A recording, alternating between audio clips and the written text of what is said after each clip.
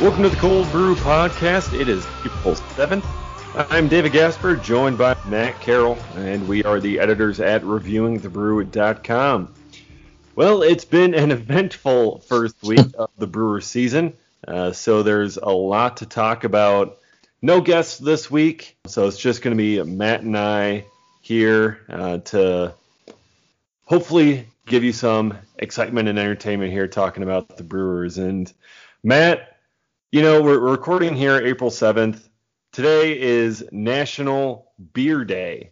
And the Brewers, they kind of forced us to drink some trying to watch the end of that game here on Wednesday. But yes, you've got the classic Miller Lite in a bottle over there. Yes, I do. This is actually the first episode that I've brought good old Miller Lite. I know that is your go-to. But I decided to join in on the fun. And on National Beer Day, it only makes sense. It's perfect, you know, and This is my, how many episodes have we done? Are we up to 40? No, I think we're at like 33, something like that. Oh. This is my 33rd Miller Lite. Actually, no, the one time I did have a, that was the Keeper Moving, wasn't it? Yeah, I had the Keeper Moving there. That's right. But every other time it's been your Miller Lite. So, yeah, National Beer Day here on the Cold Brew Podcast. Got to celebrate accordingly. Cheers to that. Oh, so a lot to talk about. A lot happened this past week. So, Matt, I'm not sure where you were, but the other day, the Orlando Arcia trade happened. This was really kind of seemingly out of the blue for pretty much everybody. No one was really kind of expecting this to happen in early April. Matt, where were you when you heard the news of Arcia getting traded and saw the tweets coming in? And what was your initial reaction to it? I was at work, luckily on break. The timing actually worked out perfectly. Just to scroll in Twitter, and it was crazy because it was that series of tweets that all just happened all at once. The first one that the Brewers are in talks to trade him, and I thought, oh, man, I got to find my buddy Greg at work and let him know about this. And before I even had the chance, it was Brewers have secured a trade. I was like, wait, what? And then like seconds later, it was Brewers have secured a trade, and it's with the Braves. I'm like, what is happening? Everything just escalated so quickly.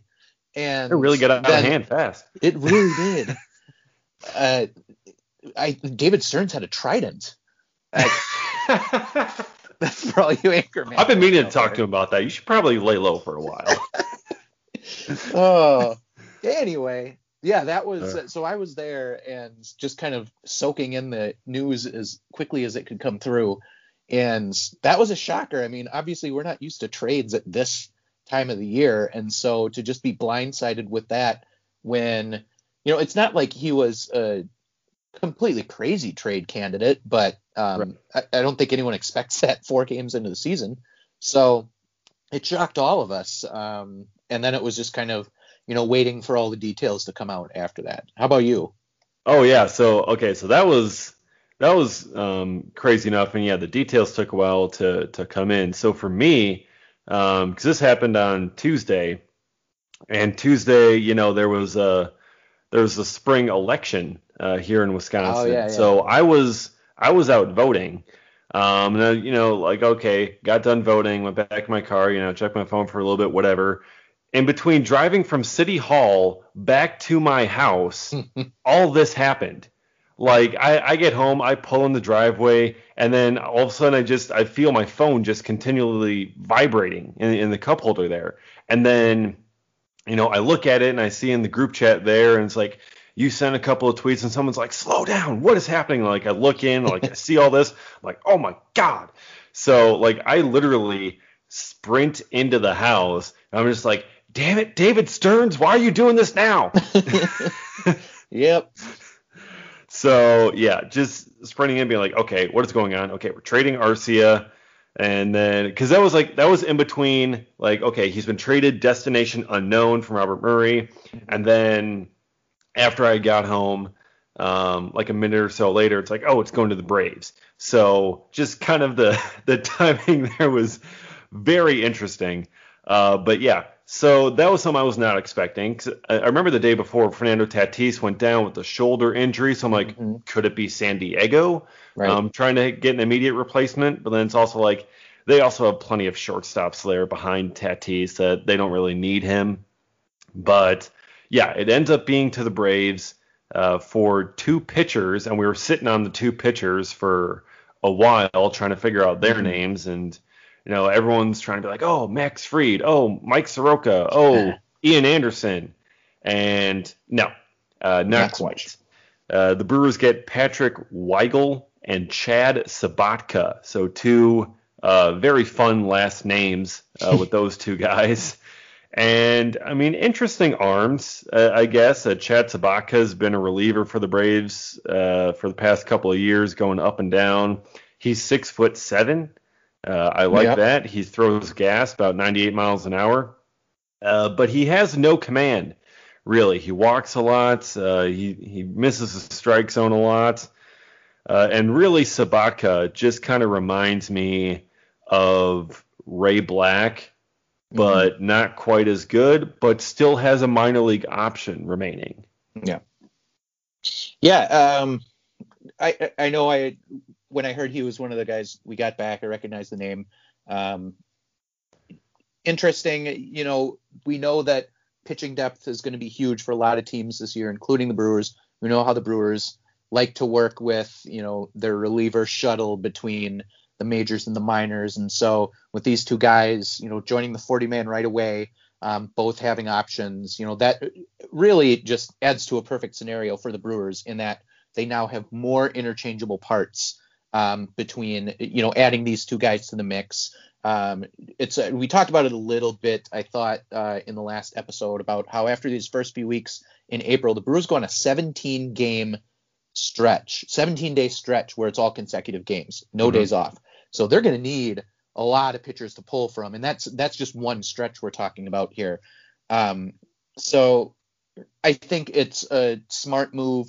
We'd talked in the past about how, the Brewers have a lot of shortstop depth. They now had Urias and Arcia, both as shortstops. Obviously, Arcia was getting some work there at third, but with those two as well as shortstop depth in the minors, it was dealing from a position of extreme depth for the team. And so it all made a ton of sense for Milwaukee. I am interested in this Patrick Weigel. He slots in. I don't know if everyone noticed. He slots in now as our 17th ranked prospect on the Brewers top 30. He was number 12 for the Braves. Comes into us as number 17. Another tall guy, 6'6", 240. I'm trying to remember. I don't know if it was Woodruff who had said that it's like we got a couple of right-handed Perdomos here. Oh, from the Braves. I have not seen that. Someone, I can't remember where the quote came from. I thought McCalvy posted it. But, they're both tall dudes. This guy, his fastball is his big pitch. He can touch upper 90s with it. He's got 50 grades or higher on the slider, curveball, and changeup. But he also has not the greatest control in the world. Did have a season that he missed due to Tommy John, and the Brewers have done well with some of those Tommy John comebacks. Obviously, our most well-known couple recently are Justin Topa and Drew Rasmussen, but those aren't the only guys in the organization that's happened with. So I feel like they're taking another chance on a guy here, and he's back in pitching now. So, he's past that. But the Brewers see things they can work with those types of pitchers, and I'm curious if they see, some more potential here. But I'm definitely interested in that guy. Yeah, Weigel, I think, is the best part of that return for Orlando Arcia. Sabatka, I'm really not super excited about, but Weigel, I mean, he was really kind of a big prospect before his Tommy John surgery, shooting up through the Braves minor league system. And then, he had the injury and it's kind of slowed him down. And now they got a pretty deep staff down in there in Atlanta. So a bit tougher for him to crack. And Weigel could potentially be a back-end starter down the road, but it's more likely that he ends up in the bullpen going forward.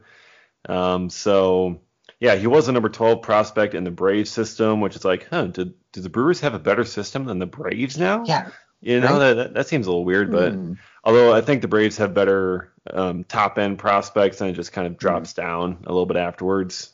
But either way, a couple of arms there for Orlando Arcia, and really looking at the reaction on Twitter, and the love that Brewers fans had for Arcia, which was real. I mean, he was the big part of the core piece of this second of this rebuild here that the Brewers went through under the David Stearns era. Even though Arcia was signed by Melvin 12 years ago, he's someone that's been around the organization for a while. He was the big prospect coming up in that group, and he was supposed to be the one to help lead the Brewers back into contention. And I mean, he's played a big role on the Brewers for several years, but he hasn't been able to perform consistently, and that put his job at shortstop in jeopardy. And that's when Luis Urias came in, and he lost a job. And since he lost the job, it's kind of time for him to look at a different opportunity, because it's unlikely that he would have been able to get that job back given the playing time that he was going to have to work with. So, just the love that people had for him and what a lot of people, I think, expected back from him, I think people are going to be disappointed in this return. And it might not be anything to do with Weigel and Sabatka and nothing that they may ever do wrong. Even if they both turn out as solid relievers for a little bit, I think people are still just going to be disappointed because they're not Orlando Arcia. They're not as fun as Orlando Arcia. I mean, I don't know these guys' personalities. They might be, but it's unlikely that they're going to get the same kind of love and affection from Brewers fans that Orlando Arcia had. Yeah, I mean, the part that people are going to miss, obviously, the personality. That's a big, fun-loving smile to miss from that dugout now. So between that and his kind of former number one prospect status, I think that those are two big things that first come to mind when fans now think of him. But let's not pretend like Orlando Arcia was anywhere close to living up to that number one prospect billing. His last year, his most consistent year that he's had, was still an average year by MLB shortstop standards. And it was below average offensively. It was, yeah, you're right. Yes, it was just a little bit below that. 95 OPS plus is what he had, so just a hair below. He just never quite fulfilled that, and those were lofty expectations. I think either Stearns or Counsell said as much recently, and he did as good a job as any young player does at trying to live up to those. But he had kind of his years to be able to do that. It never quite worked out.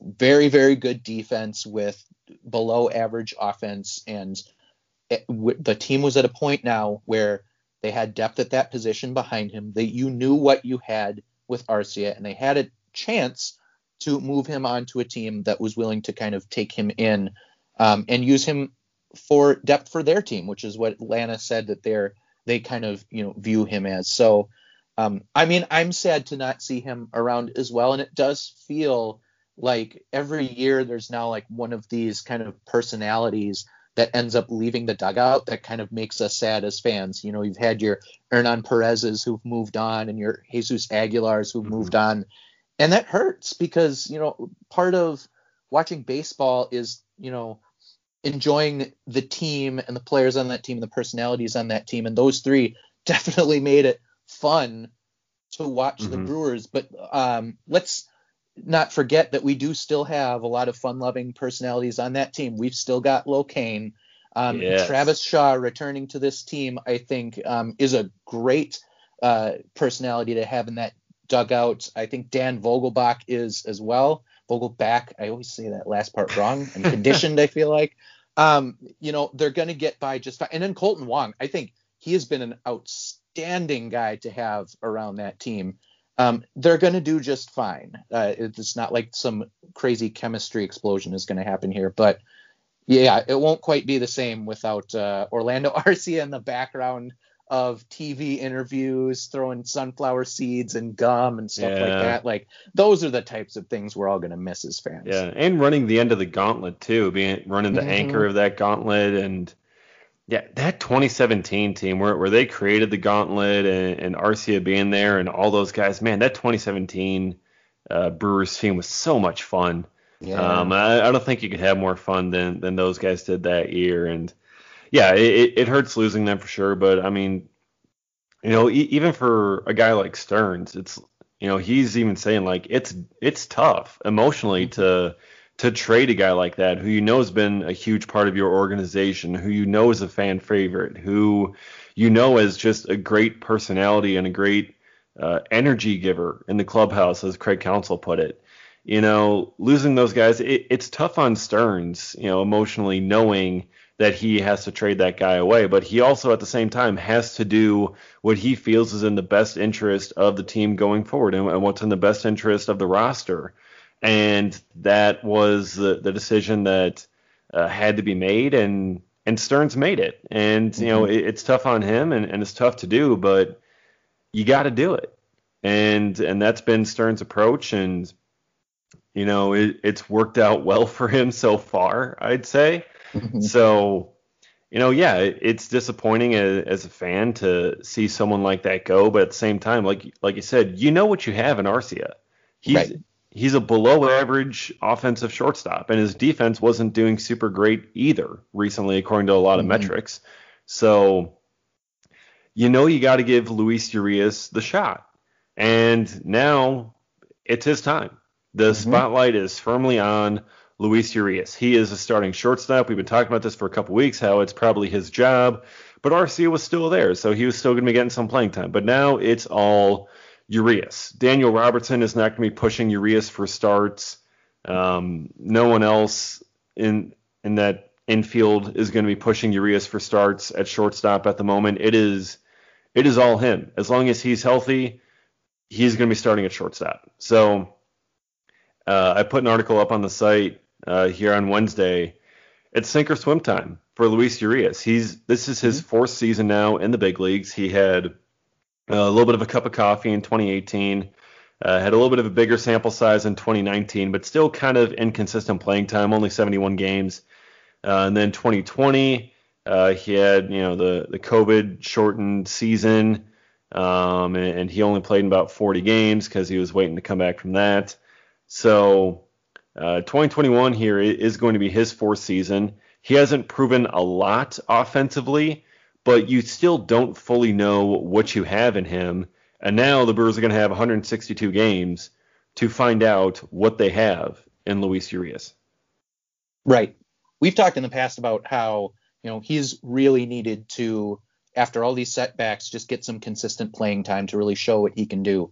And now he's going to get that. And, yep, he's had a slow start to the season, but so have a lot of Brewers, let's be honest. He was on fire to end spring, which is probably what kind of helped force the Brewers' hand a little bit here early on in the season. They kind of thought that, maybe this is the time, because the way he finished out the spring, he ended with a 314 average after a slow start to spring as well. The fact that he ended at a 314 average and a 971 OPS, which was sixth on the team for anyone who had a significant amount of at-bats.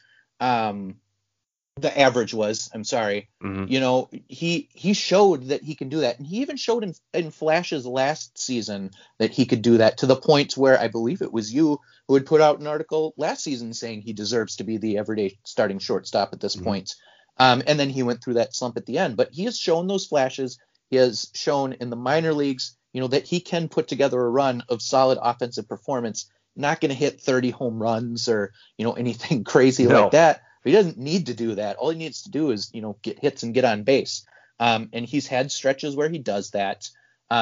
Hopefully the fact that, the job is now officially his, like you said, I'm pretty sure Daniel Robertson's the only guy on the active roster who can even play shortstop right now. So, and he's, again, spot starts at the most he's going to get. So it's Urias, like it's his job. And so maybe that little bit of pressure being let off of him by the fact that like, hey, it's yours now, just do your thing. Maybe that'll let him loosen up a little bit and kind of get things going. But we've seen these little bits that show that, he can do it. He's just got to put it together for an extended period of time in the regular season.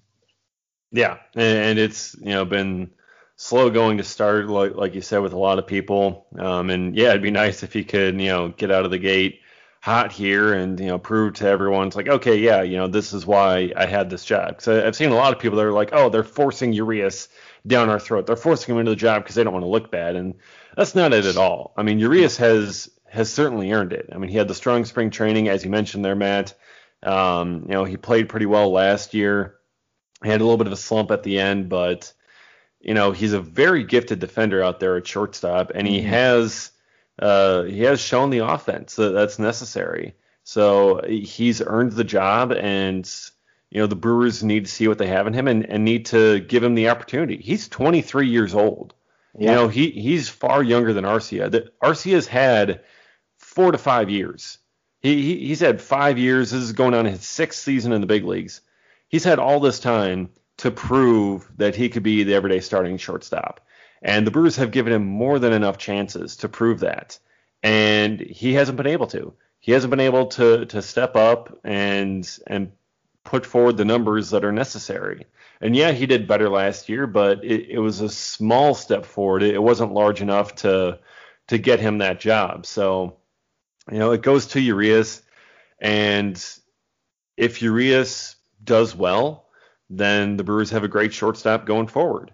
And he can, prove to be a good hitter, can hit, 280, 290, 300, whatever he hits this year. And then you can have him going forward for the next several years. And if not, you got Bryce Turang that's getting close to the big leagues. I mean, he had a strong spring training himself, Turang, and he's going to start the year in Double-A most likely. And he could be in Triple-A by the end of the year. And starting in 2022, he could be ready for the big league starting shortstop job. He could be. We could see him in September maybe with expanded rosters. He could play his way into that kind of a role. Who knows? So with Turang, that's a year away, you have to see what you have in Urias now, because you're not going to go to Turang until you feel you have a full evaluation of Urias, because you already have him up there, and you don't want to move on from him, especially after the trade that you made. You don't want to move on from him without fully giving him a shot at the shortstop job. So he's going to get the shot, and how he does this year will determine what the Brewers do going forward. Yeah, that dang trade, that is really what sticks in the mind of so many Brewers fans when it comes to Urias.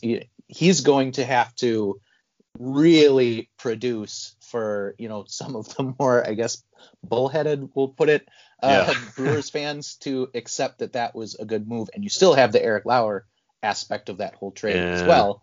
But he is right now for so many Brewers fans. He is living in the shadow of Trent Grisham, and whether that's right or wrong, we won't know until the Brewers again, like you said, give him a shot. If they don't give him a shot, we will never know if that was the right trade to have made. And so, that's just another factor. It's not why they're not forcing him because they want him to live up to Trent Grisham. Like I'm sure Counsell and Stearns aren't in here in a room saying we need to know which one of these players is better. Like, no, that's not why. But you have him now, and you need to use him. You traded for him for a reason. They've said that multiple times. Yeah, and it's not like Arcia was a world beater over there. Like, Arcia struggled in spring training offensively. He struggled a little bit learning the new position. And, like I said last year, Arcia, he made some strides, but he still wasn't good enough offensively to lock down the job for himself and keep it going forward. So, it's really kind of that they had no choice but to go to Urias with that. And, I was a little bit surprised that they didn't have more of that they didn't frame it as more of a battle in spring training, that they kind of had it for Urias pretty much from the get-go. Mm-hmm. But, I think it was a solid evaluation, solid decision for them to go with, and it makes a lot of sense. So, we'll see what we have with Urias. Time will tell with him as the season goes along. I think he's going to hit. I think he's been a good hitter all throughout the minor leagues, and I think with consistent at-bats, he will prove that he's a good hitter. And, then you got, Turang, if not, and if by the middle of the year you realize that Urias isn't getting it done, and Turang's not ready yet, trade for Trevor Story. Why not? There it is. Yeah. There it is. We might be able to get him for a 6-pack of Miller Lite and a ham sandwich from the Colorado Rockies at this rate, considering what they gave up Arenado for. Yeah. To beat out the other teams, we might have to throw in a 6-pack of Spotted Cow just to be sure. That's true. I think Stearns would be willing to make the upgrade. Yeah, I think so. It's going to be. I think it's going to be fun to see Urias over there at short this year. Moving to the mound now. When we talked last week with Jeff Levering, went through my bold predictions for the season, and one of them was that the Brewers would throw a no-hitter at some point this season.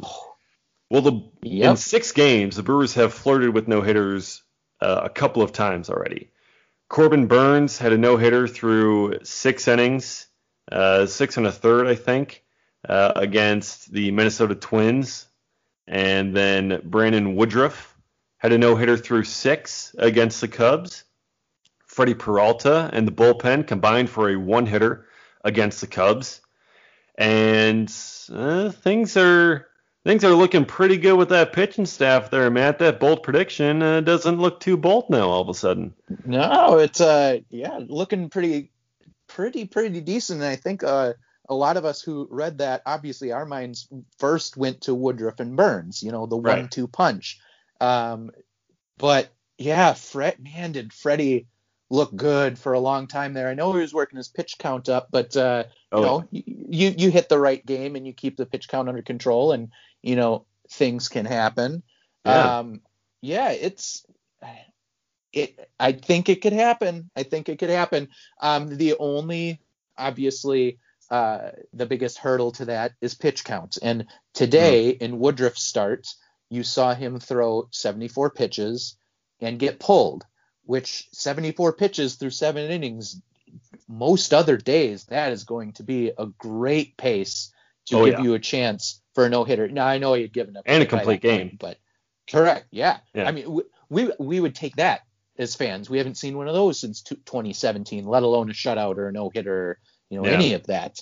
But I thought it was interesting that after the game, Woodruff had mentioned, that he was running out of gas a little bit there. On 74 pitches, Woodruff, who, as I looked it up, had not thrown less than 85 pitches in any of the 13 starts last year.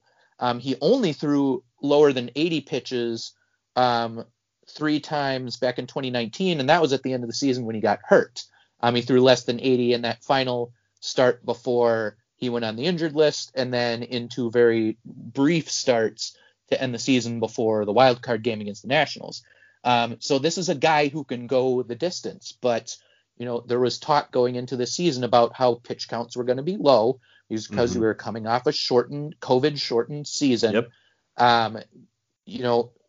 These starting pitchers were going to have to work their stamina back up in a way that they've never had to in any season of their careers. And so we kind of really saw the first example of that today when a 74 pitch outing was, a little bit too much. And so is that going to last the entire season? No, I definitely don't think so. So there will be games where Woodruff is on this pace and he is baffling hitters as much as he did the Cubs hitters today.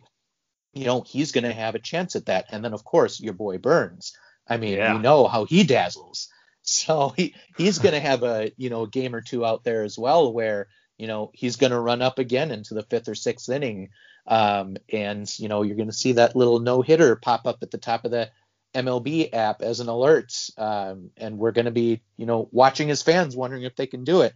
If there's been any season outside of maybe when we've had, Sheets or Sabathia, those, kind of workhorse type guys, where we've had a collection of pitchers who have the chance to get this done, this has been as good a season as any. Oh, yeah. I mean, this group that they have, especially with the defense behind them, with Wong and Kane and Bradley and all those guys, it's just they have such a good shot at it this year. And that's something I was kind of talking about there in the bold predictions last week and in my article about it. But yeah, I mean, with what they've shown, I mean, Burnes was just electric. The stuff that he was showing in his outing, and he had a dueling no-hitter there with Berríos, and that was just so much fun to watch. Pitching Ninja couldn't even keep up with all of that. Like he was putting the videos back out as fast as they were coming in. I mean, it was nuts. Just watching that game and just the stuff, the movement that Burnes had. And, he gave up the home run on the cutter low and away. And, Counsell pulled him after that. And, Counsell pulled Woodruff after, 7 innings after he gave up after he lost the no-no. I feel like that's going to be a theme with Counsell. Like, as long as you're keeping that no-hitter, fine, he might leave you in there. But if you lose it, you're done. Like, he's not going to be sticking with you after the 6th, 7th, 8th inning once you've lost that no-hitter. As you mentioned, there's going to be the lower pitch count coming off the shortened season. They're trying to ramp everybody back up. If this were July and these guys have been in a groove, that's one thing. But early April, I don't think Counsell's going to want to push it. And I think that's a good call for him, a good call for the Brewers. And, he warned us about this, going in, that everything would be lower. So, I'm fine with it. And, he pulled him and brought in Devin Williams. And really, it's hard to argue with the logic there. Sure, Williams gave up the home run and it tied the game. But, I still think the call was good, even though the pitch execution that Williams had on that one wasn't as great. But it happens. It's baseball. So at least the no-hitter was already lost at that point. And, especially with that, the one with Burnes there where they had the combined no-nos or the dueling no-nos, the Brewers offense has been faced with issues getting their own hits as well, as much as their pitchers have made other teams have issues getting hit. So the Brewers were no hit there through about 7 1/3 or so, against the Twins there, with Berríos they had a combined no-no for a little bit longer until Omar Narvaez saved us from that. And then Trevor Williams had a no-no for a little bit against the Brewers. So the offense, I've seen a lot of people demanding Andy Haynes be fired already, but it's a little early for that. Yeah, let's settle down. Everyone, take a deep breath. RELAX. There it is. Relax. It is. From the Jeopardy host himself. Man. Obviously the offense has been slow to start, and those worries go back to the 2020 season. This team was on fire in spring training, though. They were one of the better offensive teams in spring training. Obviously, spring training doesn't mean everything and sometimes can mean nothing. But it showed that offensive potential is in there somewhere. And look at, some of these pitchers that the Brewers went up against in these first 2 series, from Maeda to Berríos to Trevor Williams, who, yes, he's had his issues the last couple of years, but he's been a good pitcher in the past and has had good games against the Brewers in the past. It's not like, we're going up against no names here on the mound. So, you have to throw that. And then Hendricks today, who has had his way with the Brewers in the past. With everyone, and really. He's a good pitcher. He's their number one guy for a reason, obviously. Mm-hmm. Well, part of that reason is because Darvish is gone, but whatever. He's their number one guy for a reason. So, you run into good pitching, and also, games happen. Sometimes there's a slow start. There's any number of things. But no, you don't fire your hitting coach 6 games into the season. Come on. And I thought it was pretty amazing that Kane threw a shout out, apparently unprompted, according to Will Salmon of The Athletic. Just threw a shout out to Haynes as well as Cruz, correct? Yep, Jacob Cruz. Yeah. So, the guys there, appreciate their hitting coaches, and if they have chemistry with them, Counsell and Stearns obviously aren't going to just kick them to the curb. So, yes, we've got some things to work through, but you know what? We're 3-3. So, obviously it's not the end of the world right now. It very much could be worse. Some of those games took a little extra effort to get through. But here we are. Things will be fine. I mean, we've got some players who weren't performing last year who are performing this year. So, there's some turnarounds that can happen. They've already started to happen. So just give it a little bit. Things will balance out. We're going to be just fine. Yeah, let's have a minute of appreciation here for Lorenzo Cain, by the way. Yes. 2 home runs on the back leg for the Brewers to win this matinee here against the Cubs. And, God, he missed the past couple of games with a little bit of an oblique issue, and he just comes back, hits 2 big homers. He's the first player in Brewers franchise history to hit 2 go-ahead home runs in the 8th inning or later in the same game. Yep. So, and also his first multi-homer game for his Brewers career. Incredible. Yep. So here we're just, in a little minute of appreciation for Lorenzo Cain, Gold Glove winner, fantastic dude, one of the best smiles in all of baseball, although Freddie Peralta is pretty close also. True. One of the great all-around guys. Lorenzo Cain, full appreciation for you, good sir. Cheers to you. We raise our Miller Lights. On National Beer Day. Cheers to that.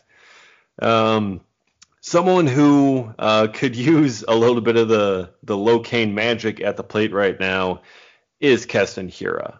It has been ugly to start the season, to say the least. And I wrote an article a couple of days ago how we shouldn't be worrying about Keston Hiura yet.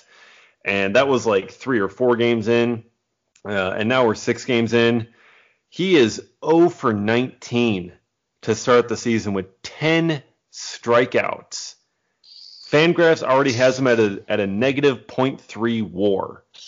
They have 4 games on the books for him. Negative .3 WAR on Fangraphs. And it's getting a little dangerous now, I think, for Keston Hiura, because, when it's just 3 games, okay, it's a bad series, just kind of starting the season, it's whatever, not really that concerned. But now it's continued for the next couple of games, and he is hitless through 19 at-bats, 20 plate appearances. He does have 1 walk, and he's striking out over half the time. And this can get very dangerous mentally very fast, because when you go that long without a hit to start the season, it can wear on you. You can start to press at the plate, you can start to worry, you can start to panic, and it can lead to a very bad mental downward spiral that is very difficult to get out of. We saw Travis Shaw go through that in 2019 when he had a rough start to the season, and now Hiura has a rough start himself. He hasn't seen 1 hit go through, and mentally, especially for a young player like Hiura, that can get very dangerous. That can get in your head very quickly. Yeah, I was kind of hoping that, his little day off yesterday would kind of, allow him to reset things a little bit, take a deep breath, and, step back in and kind of do some things. And no, not so much. It's hard to want to say, don't panic after, 3 games and then start panicking after 6 games. Right. So it's still a very small sample size, but yeah, I mean, that's a very long stretch to go without a hit. That said, I think it was Chris Davis, Jack Peterson today, maybe, who got his first hit of the season. Yeah. On that home run, I believe. So yeah, which is why he was super pumped up. Yeah, it's not like Hiura's the only one who's gone hitless at this point. But the fact that he's sitting on half strikeouts right now. His average exit velocity off the balls he has put in play is sitting just a shade under 85, which is not super great. Like if he was at least making some hard contact, in these situations, I'd at least feel a little bit better. He did have one, his max one has gone off at 100, so that's at least a little bit better. I don't know, hopefully it's just some more work in the cage, some pep talks. I don't know what's needed at this point. Whatever it is that Christian Yelich does with Haynes in their side sessions that always seems to cause him to bounce back in a big way, Hiura needs a little bit of that magic right now, I think, because he's a huge part of, what the Brewers are going to do. We talked, and so many people have talked over the offseason about all these bounce backs that we need from all these different players, and it didn't need to be every single player, but a lot of them. But I feel like Hiura was one of the main ones, and though he led the team in home runs last year, he still had a down season, a sophomore slump, and so he has a little bit of bouncing back that he needs to do this year. But he's an important part of this team's future, not just this season, but going forward. And so, he's going to need to turn it around. What it's going to take to do that, I don't know. Again, it can't be like you just sit him all the time, because you can't bounce back if you don't get at bats. So It's not like they're just going to pull him out of the lineup forever. Maybe drop him in the order so there's a little bit less pressure on him. I don't know, but it's a little rough to see, especially some of these swings and misses on just fat pitches in the middle of the zone. Maybe that's the most alarming thing right now. Yeah, for sure. It has been ugly to watch some of these at bats. I mean, 88, 90 miles an hour right down the middle. Like, it's normally his wheelhouse. It's normally things that he crushes, and he's not even fouling them off. He's swinging straight through them. So it's concerning, but it's not the worst 0 for stretch we've seen. Back in 2019, Chris Davis of the Orioles started off 0 for 54 to begin the season.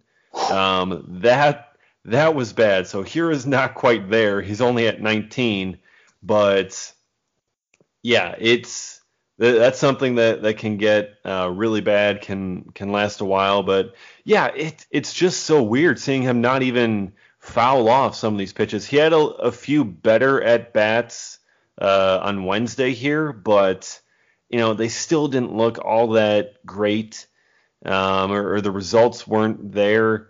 He was seeing a few more pitches, and we're talking to this one guy from Prospects Live on Twitter the other day, and he was also kind of confused by why he's missing and trying to understand it. And it could just be approach.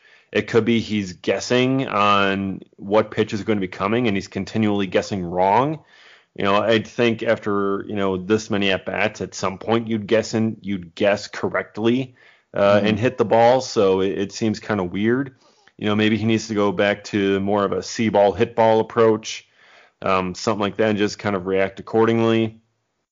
He does have a long and complicated leg kick.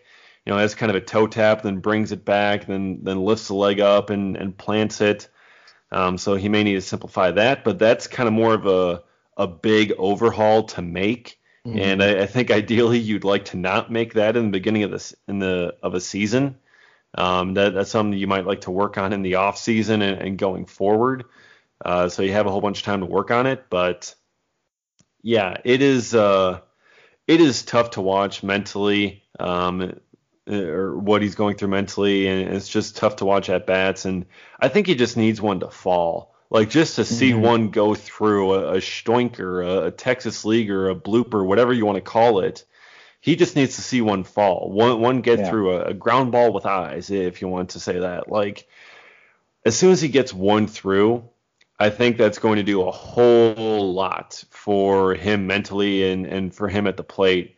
And that could kick off something big for him. But yeah, to not have anything through 19 at bats and 10 strikeouts, that's just rough. Yeah, and you know what? If there's anyone who can potentially walk him through how to deal with a long hitless stretch, it's manager Craig Counsell. Back in that 2011 season, I remember that year, there was a long stretch that he went without a hit in the middle of that season. I actually just pulled it up. You want to take a guess at how many at bats Craig Counsell went before finally getting a hit. Wasn't it like 44 or something? Oh, you're 45. Oh, 45. Dang it. He was 0 for 45 in a stretch that went from June 11th to August 5th. Yeah, well, he was mostly in a pinch hit role at that time. True. But he had starts in there at places actually towards the end of July. He had a few where they tried to get him rolling, and then finally gets his first hit there in August. And Counsell, grinded his way through it, and was still contributing to the team. And so, and shortly afterwards, he's like, you know what, maybe I should retire. Yeah, exactly. But if anyone can kind of speak to, the mental toll that takes and how to deal with that on a day-to-day basis, he's got his manager right there. So, he'll work his way through it. He's young. We know he's a talented hitter. We've seen that he's a talented hitter. That's the best part of his game. So it's going to come back. But and another guy who can talk to him about that is Travis Shaw, his teammate. Yeah, because Shaw went through a rough stretch in the beginning of April, and it led him on a downward spiral. That destroyed his entire 2019 season. And, he's now bouncing back from that. He's got a pretty solid start to the season here. He's got a double, a home run. He had the 2-run double there in the 9th inning on opening day. Oh, man, I was there. It was so beautiful to see Shaw come through. I was so excited for him and, get him back into the good graces, because I know a lot of fans were still kind of upset that Shaw was back, and it's like, oh, really, he should have gone somewhere else, and then Shaw comes through big time there, so it was so good to see for him. Then he had the 3-run homer the other day. He's got 6 RBIs on the season. Travis Shaw's bouncing back super well, and Omar Narvaez having a very strong bounce back season, 7 for 15. Here through the first 6 games, 2 home runs, 5 RBIs, and a 297 OPS plus. That is 197% above the league average. Very small sample size for that, but still, that is a huge start to the season for Narvaez, for Shaw. Yelich is hitting well. He had a 3 for 4 day here against the Cubs. He hasn't quite seen the home run show up yet, but I've got a feeling that's coming soon. So a couple of big bounce back seasons in the works for those 3 guys. Yeah, I've been trying to tell anyone who'd listen that Narvaez is going to look much better this year than he did last year. 2 of the guys that I was most excited to see as new Brewers in 2020 were Justin Smoak and Omar Narvaez. Those were guys that, I thought they could have big years with the Brewers. Now, Smoak on that one. Neither of them were good last year. Now, Smoak, he had kind of some struggles in recent years. He was more based off of potential. Narvaez had solid offensive years, and he just did nothing last year. But now, 2 months ago, I threw an article out there that was about 3 reasons why Narvaez could have a bounce back season. One of them was that he just had some bad luck last year. He had a very low BABIP compared to his career average, and generally when that happens, you will progress to the mean. He struck out way more last year than he has for his career. Last year he struck out 31% of the time when his career rate was below 20%. Now, surprisingly enough, so far in this very short start to the season, he's sitting right at 20. But then also, the fact that he should have my number 3 reason was he should have some power return.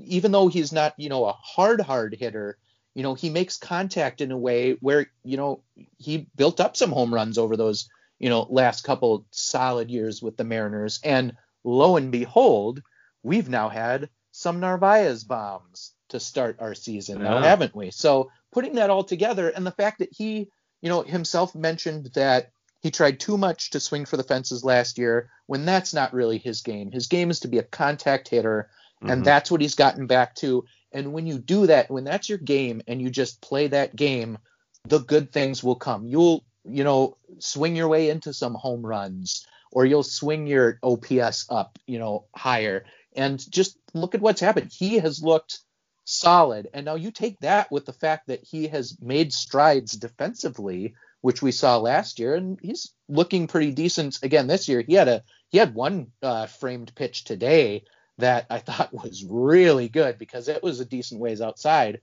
and he brought it not just right to that corner. Didn't do the over extravagant pull it way the heck to the other side of the zone move. Just perfect framing. Stuff like that. If he keeps on the track that he's on, he is going to be a very valuable piece for the Brewers. But that one, I'll give myself a pat on the back for that one, and I'll take it away for Smoke to balance it out. There you go. Yeah. Speaking of catchers, the Cubs catcher, Wilson Contreras, got himself a little bit heated the other day.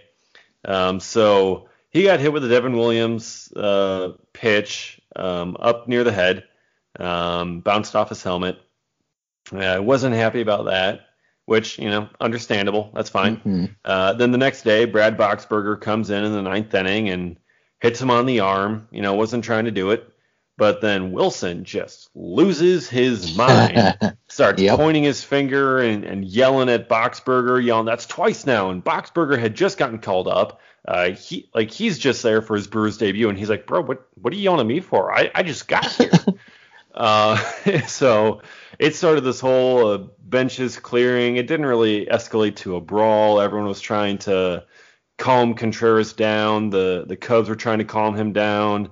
Travis Shaw was trying to calm him down. I saw Javi Baez run in, be like, trying to calm him down. It wasn't really anything at Boxberger or whatever. It's just kind of frustrated over being hit a lot.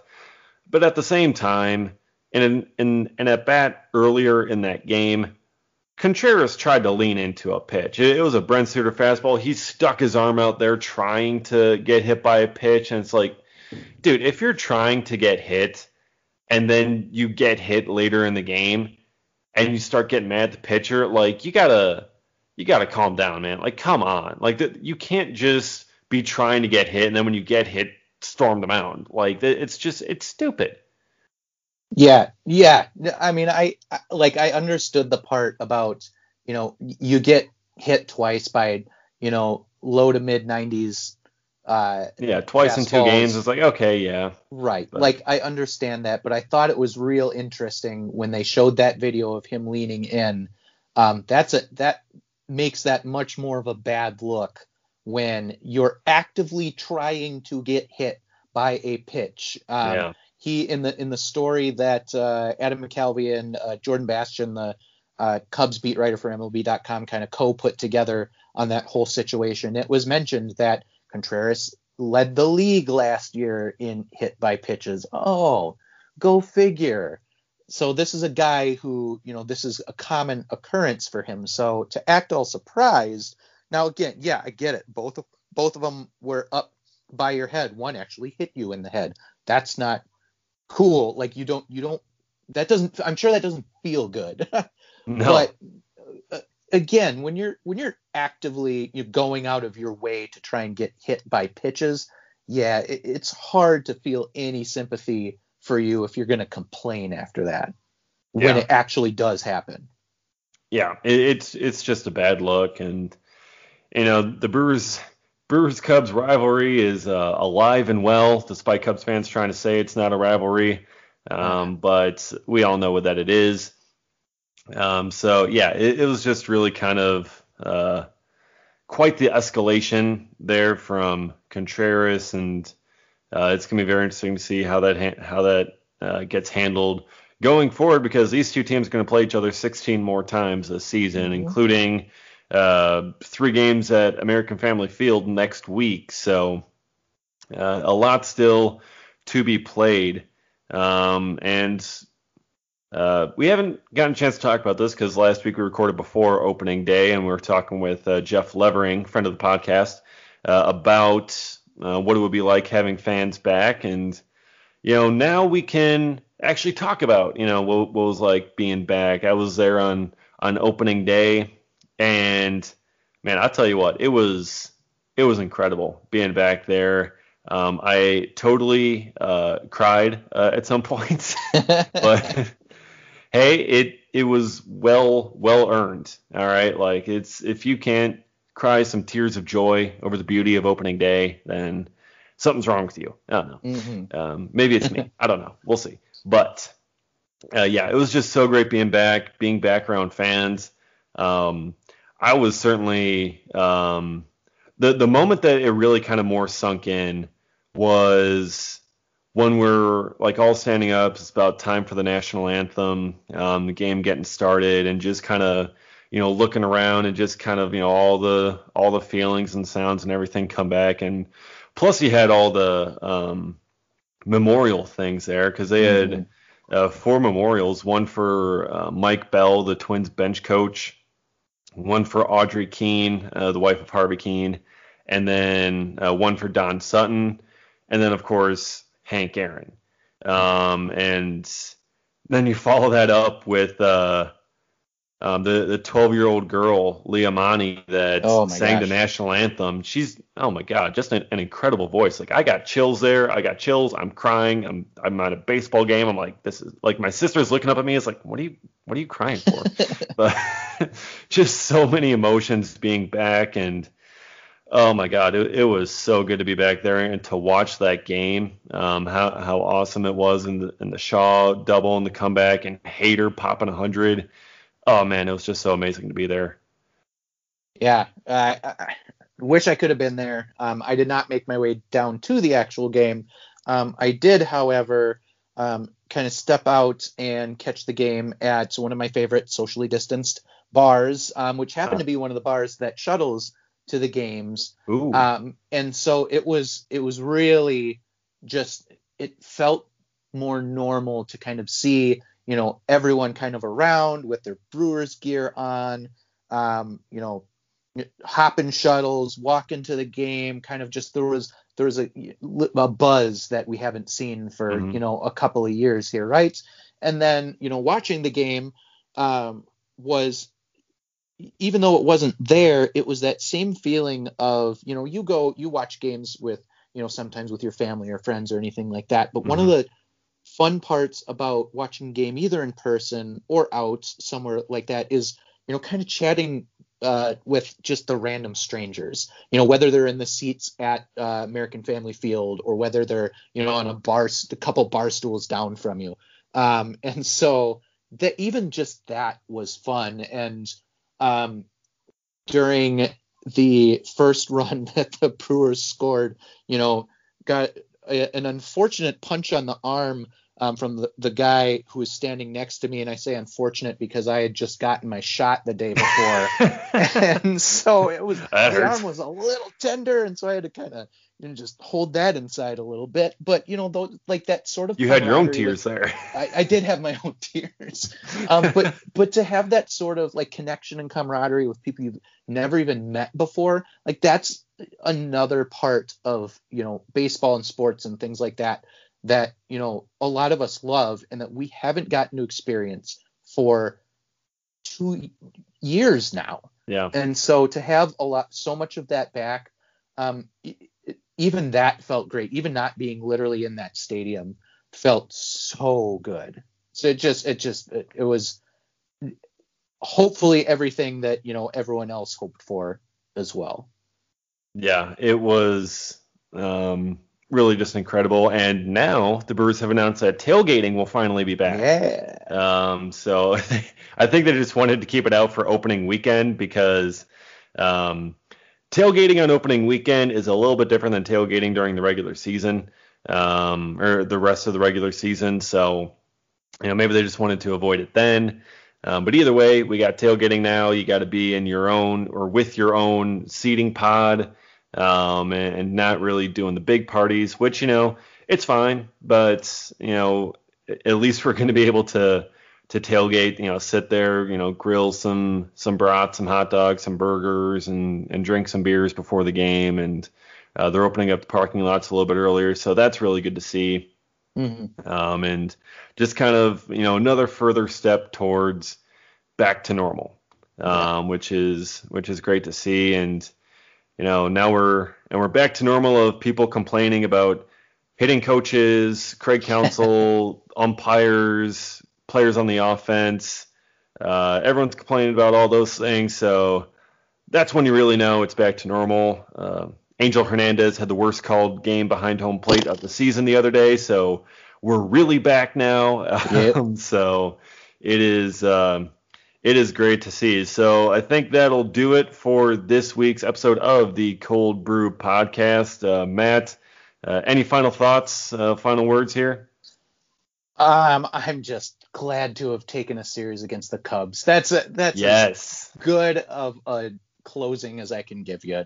We took the series against the Cubs, and in Wrigley, and another cheers on National Beer Day for that. Cheers! What do you say? That. Oh man, yeah, taking 2 out of 3 from the Cubs. It's hard to be upset about that. I'm sure some fans will be, but that's not what we're going to do here. So that's a good spot to end on for this week. Be sure to follow each of us on Twitter. He is at MKEMatt13. I am at DGasper24. Be sure to follow our podcast account at coldbrew_pod. And, of course, follow at Reviewing the Brew. A lot of fun stuff over there, content-wise. And if you enjoyed this episode or any previous episodes, be sure to leave a 5-star rating. It'd really help us out, and we can continue to get some big guests here on the podcast, and hoping to have some more next week and going forward. So that'll do it for this week's edition of the Cold Brew Podcast. So for Matt Carroll, I'm Dave Gasper. We'll see you for another episode next week of the Cold Brew Podcast.